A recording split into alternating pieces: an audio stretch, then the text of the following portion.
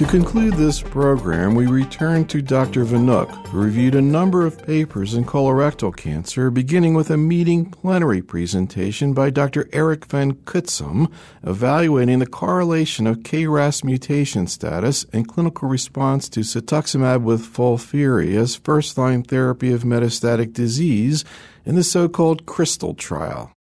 The clinical outcomes were reported a year ago. This is a study in patients untreated for advanced colorectal cancer, randomly assigned to FOLFIRI with or without cetuximab. So it's a first-line cetuximab question. A year ago, we learned that there was a superior progression-free survival for the patients who had cetuximab. Overall survival data not in, a toxicity profile as you might expect.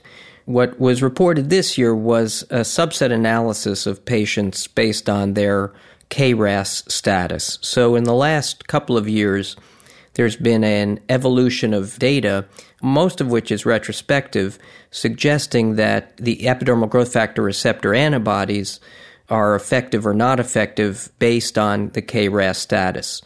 KRAS is a gene that can be mutated. It's a downstream gene from the epidermal growth factor receptor pathway, and it's been observed in other studies that patients whose tumors were mutant for KRAS did not get benefit from cetuximab.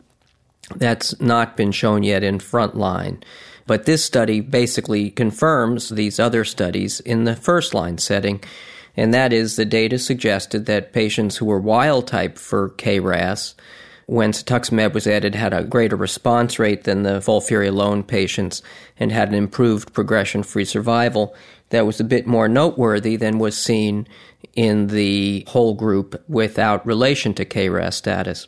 In contrast, patients whose tumors were mutant for KRAS neither had an increased response rate nor had a progression-free survival increment. In fact, although not statistically significant, patients with mutant KRAS appear to have even a somewhat shorter progression-free survival when they received cetuximab than when they got FOLFIRI alone.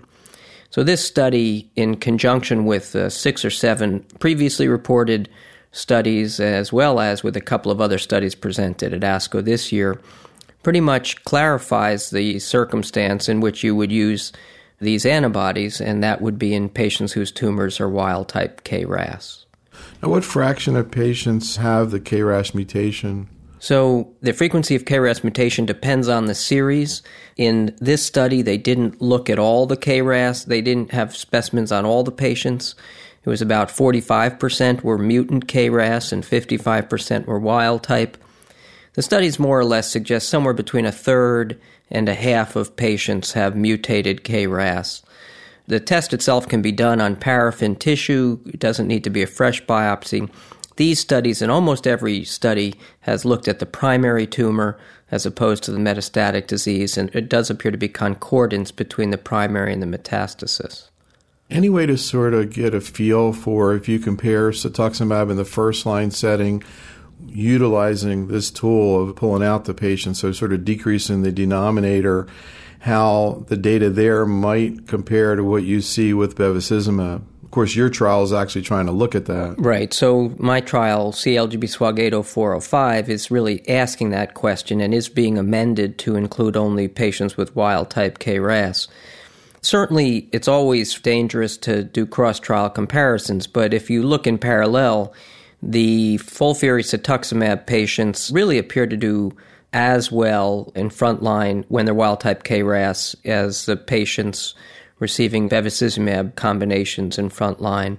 Even a little better, perhaps, but again, you have to be very cautious about comparing these different arms.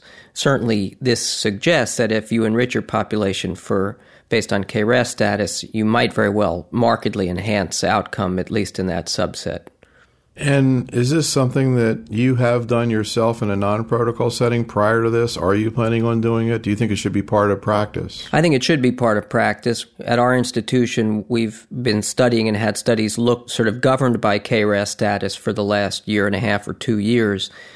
The commercial assay is available, and I believe the FDA will probably be looking into changing the label to mandate that this KRAS status be determined. So I do think that many academic centers have already started doing this, and I believe this will soon now be a community standard. The test is a polymerase chain reaction, a PCR-based test that looks at specific mutations in exons 12 and 13. So, it's a special molecular assay that is a send-out.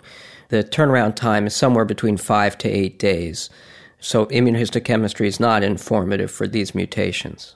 Any comments on Gail Eckert's discussion of this paper? I think Gail did an excellent discussion of this, and pretty much as I just discussed, she also showed a fair bit of the other data in support of this observation. As a single standalone study, this is not a compelling story, but when you look at 6 or 7 very comparable sets of results, it sort of adds up. And she more or less said that she believes the FDA should review this, and probably the time has come to integrate this into our clinical algorithm. Okay, well, let's talk about some of the oral presentations on colorectal cancer that were done at the meeting, starting out with Norm Wallmark's presentation of NSABP C07, study looking at FLOX. Right. So this is a study, we've moved on from this study. This is a study that compares 5-FU leucovorin to sort of an NSABP version of FOLFOX with a bolus regimen of 5-FU as opposed to an infusional regimen of 5-FU. The results of this have been reported already in terms of disease-free survival, and what Wallmark reported is an update on disease-free survival and does it translate into overall survival. And numerically, these results look almost identical to the FOLFOX data from the MOSAIC trial that certainly justify the standard use of FOLFOX. You'll remember that FLOX is a more toxic regimen than FOLFOX and certainly probably doesn't have a place in general usage. So this was not new news, it was confirmatory news. The interesting thing is how the numbers track with the MOSAIC. And again, these patients had about 2/3 the dose of oxaliplatin as the patients in MOSAIC, given in a different way, but may lend credibility to the issue of do we need to give 12 doses of oxaliplatin. The other interesting finding, which was also seen in the MOSAIC, is that you need to follow these patients out quite a long way to look for a survival advantage, and in the FLOX and C07, there was not an overall survival advantage, even at 5, 6, 7 years, suggesting that because of the second treatment options that are available for these patients, overall survival, so far at least, has not changed, because those patients who relapse live a long time with their recurrence. So you may need more follow-up. In MOSAIC, it took 7 years of follow-up to demonstrate a survival advantage. Another presentation that came out of the NSABP was the initial safety report of NSABP C08, looking at FOLFOX plus or minus Bev. Of course, we're waiting anxiously for the efficacy data that hopefully will be out, I guess, sometime in the next year. But what did they report here in terms of safety? Right, and we now have a host of patients who've received bevacizumab for a year. Recall this study was FOLFOX versus FOLFOX-Bev for 6 months and then an additional 6 months of bevacizumab. And the long and the short of it is there were really no dramatic findings in the bevacizumab arm. There was no increased risk of stroke or heart attack or bowel perforations. The wound complications were slightly greater, but not really significant. I thought it was particularly interesting that they didn't see bowel perforations. Right. I do think it's interesting, and again, these are patients without metastatic disease. It may turn out that much of the cause of bowel perforation is metastatic peritoneal disease, although that's not clear. I would emphasize that my view is this safety profile is very encouraging, but I think you need to follow patients 3, 4, 5 years to make sure they don't have some long-term consequences of a year of bevacizumab. They're doing that in NSABP. We just don't have enough follow-up to comment on it. Let's talk a little bit about the paper that was presented looking at calcium and magnesium in terms of oxaliplatin neuropathy. There were 2 papers presented on calcium and magnesium which were very interesting. One was from the NCCTG by Niksevich, and this is a study that was a randomized phase 3 placebo-controlled study in patients with stage 3 colon cancer who were getting FOLFOX chemotherapy, who were randomly assigned to receive calcium and magnesium or not for the theoretical prevention of neuropathy, of neurotoxicity. There's another study in advanced disease patients called the CONCEPT trial that also asked the neuropathy prevention question with calcium and magnesium in advanced disease patients, and it was complicated by an intermittent or continuous schedule of oxaliplatin. Now, both of these studies were closed prematurely, closed early, after an interim analysis in the advanced disease study suggested there was a lower response rate for patients receiving calcium and magnesium. And, of course, that sent up a red flag that there was a potential harmful result in terms of efficacy. The studies were closed, and then the data was all analyzed. So the adjuvant study, the first study to talk about, which again is patients getting FOLFOX with or without calcium and magnesium in the adjuvant setting, there's no efficacy endpoints yet. So we don't know if there was a compromise in efficacy, and it was probably too small to see. It was only 50 patients in each arm.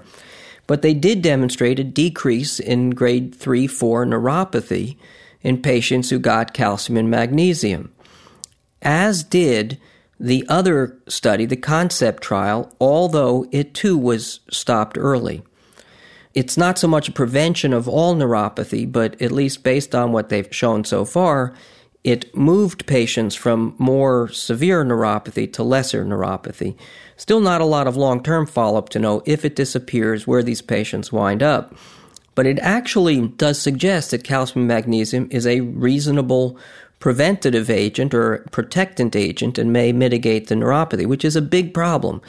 Problem with FOLFOX adjuvant is many develop neuropathy, and in some cases it gets much worse even after the oxaliplatin is discontinued. The issue is, was there a reason to be cautious based on this efficacy debate?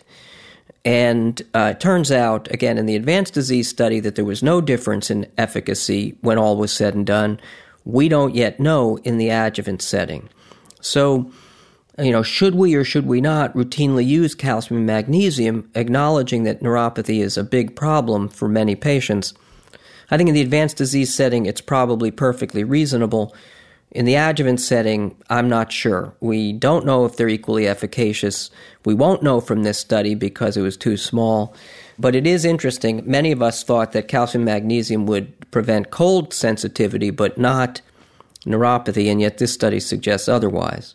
At our center, actually, we've gone back in and put the templates for calcium and magnesium back in the chemotherapy profile because we do believe that it's reasonable, and we'll start using it again in advanced disease patients. Another conclusion or issue in the CONCEPT trial that Axel Grothe presented was the issue of the so-called Optimox type approach, intermittent therapy. Can you talk about what he discussed there? This was, again, because of the complexity, I'm not exactly sure we can conclude what Axel concluded, although the data does suggest that the intermittent oxaliplatin patients didn't compromise their outcome compared to the continuous oxaliplatin patients. And in fact, the intermittent oxaliplatin appeared to be associated with a significant improvement of time to treatment failure. Time to treatment failure is an endpoint that looks at either progressive disease or change therapy to a different therapy. And so it's muddied a little by neuropathy. When patients come off for neuropathy from oxaliplatin, that's a point of time of treatment failure. So assuming patients don't progress abnormally quickly in the intermittent oxaliplatin arm, you'd expect them to have a superior time to treatment failure, and they did. So one of the concerns has been that if you interrupt oxaliplatin, do you lose some benefit? And this study suggested that you do not. Again, the problem in this study is a lot of moving parts, and it too was closed early. So I'm not sure that it's powered to answer some of the questions. But again, the main take-home message, and I think most oncologists acknowledge this now, if you use oxaliplatin continuously, you will need to stop it for toxicity, oftentimes before it's run out of its efficacy. I'd like to get your take on a paper I was certainly curious to see, which is a study, the so-called CAIRO-2 study. I'm sure you were particularly interested in that one too, given your study. This is a very interesting and important study, although still, as with many studies, this is early data and you need to be cautious in overinterpreting it. This CAIRO-2 It was done in the Netherlands, and this is a study randomly assigned patients to capecitabine, oxaliplatin, bevacizumab versus that combination with cetuximab. So it essentially asked the double biological question. Which, of course, you're asking also in your study. We're asking in 80405. And this study, the long story short, in all the patients without subsetting for KRAS status, there was no marked difference in outcome. So this was sort of a negative study in terms of the double biologic conferring a superior outcome in unselected patients. The sort of surprising finding is in mutant KRAS patients, which comprised about 45 or 50% of the patients, those with mutant KRAS had an inferior outcome when they had the double biologic compared to CAPOX bevacizumab alone. And it was a pretty strikingly inferior outcome for those patients. Again, overall, there was no difference, but if you just looked at the mutant KRAS patients, the progression-free survival difference was 12.5 versus 8.6 months, which is a real marked difference, favoring the non-cetuximab arm. In contrast, again, in the wild type, there was no difference in progression-free survival. So if this is accurate and turns out to be held up with more analysis of the data, one, in wild-type patients, a double biologic may not be superior to the single biologic, so Bev plus cetuximab is not better than bevacizumab alone with chemotherapy, and more data suggesting that mutant KRAS patients shouldn't be getting cetuximab. In this case, they may do worse than patients not getting cetuximab. The flaws in this study, first of all, this is all progression-free survival data. The overall survival estimates are no difference, although, again, this is early to be drawing that conclusion. In this study was investigator-assessed, and while there's no intention to deceive, you really need to be cautious about rushing to judgment on progression-free survival data as judged by investigators. There is inherently a lot of bias in deciding whether a patient progresses or not. It can go in either direction, and I hold that up as sort of a warning. However, the sum of this data really raises the question whether the double biologics will be better than the single biologic. Any reason to speculate why cetuximab would have a negative impact in these wild type? Well, so the answer is we could guess or speculate. One possibility is that oxaliplatin doesn't play well with the biological agents, and that somehow you interfere with the oxaliplatin efficacy. There are, for example, if you look at FOLFOX cetuximab studies, for example, and you look at patients who don't get a skin rash, as was seen, let's say, in the OPUS trial, those patients do much worse than other patients in other studies just getting FOLFOX alone, suggesting that there may be some biological inhibition of the activity of oxaliplatin. Purely speculative, don't know. I think, this kind of study with FOLFIRI would be very informative to know if the same results are parallel with FOLFIRI. There is a little bit of data that we're told will come out on the PACE study, which looked at panitumumab and not cetuximab, but otherwise sort of same question, double biologics or bevacizumab alone. And that study apparently also shows some inferiority, we're told, will show a similar pattern in terms of inferiority with the double biologics in mutant KRAS. So I think it just goes to show you how little we understand about these pathways and how they interact with chemotherapy. As with every capecitabine oxaliplatin study, the toxicity, the dose intensity, all of these things need to be ascertained. But on the surface, this study really does raise great question about the viability of the double biologics. Again, my study is currently designed to answer that double biologic question, and we're hoping to do so in wild-type KRAS patients, although we're caucusing in the next month or so to determine if perhaps this data tells us the double biologics is not an arm we should be testing. Clearly, the critical question remains cetuximab versus bevacizumab in frontline in wild-type KRAS, and it may be that the double biologics seemed really good, a great idea, but may not be a benefit, and it's not certain that we're going to follow this study to the end. I will say a word about the OPUS study. OPUS, which I alluded to, was a FOLFOX with or without cetuximab in first line. OPUS, again, shows very similar results to CRYSTAL in terms of the KRAS status predicting for efficacy or not.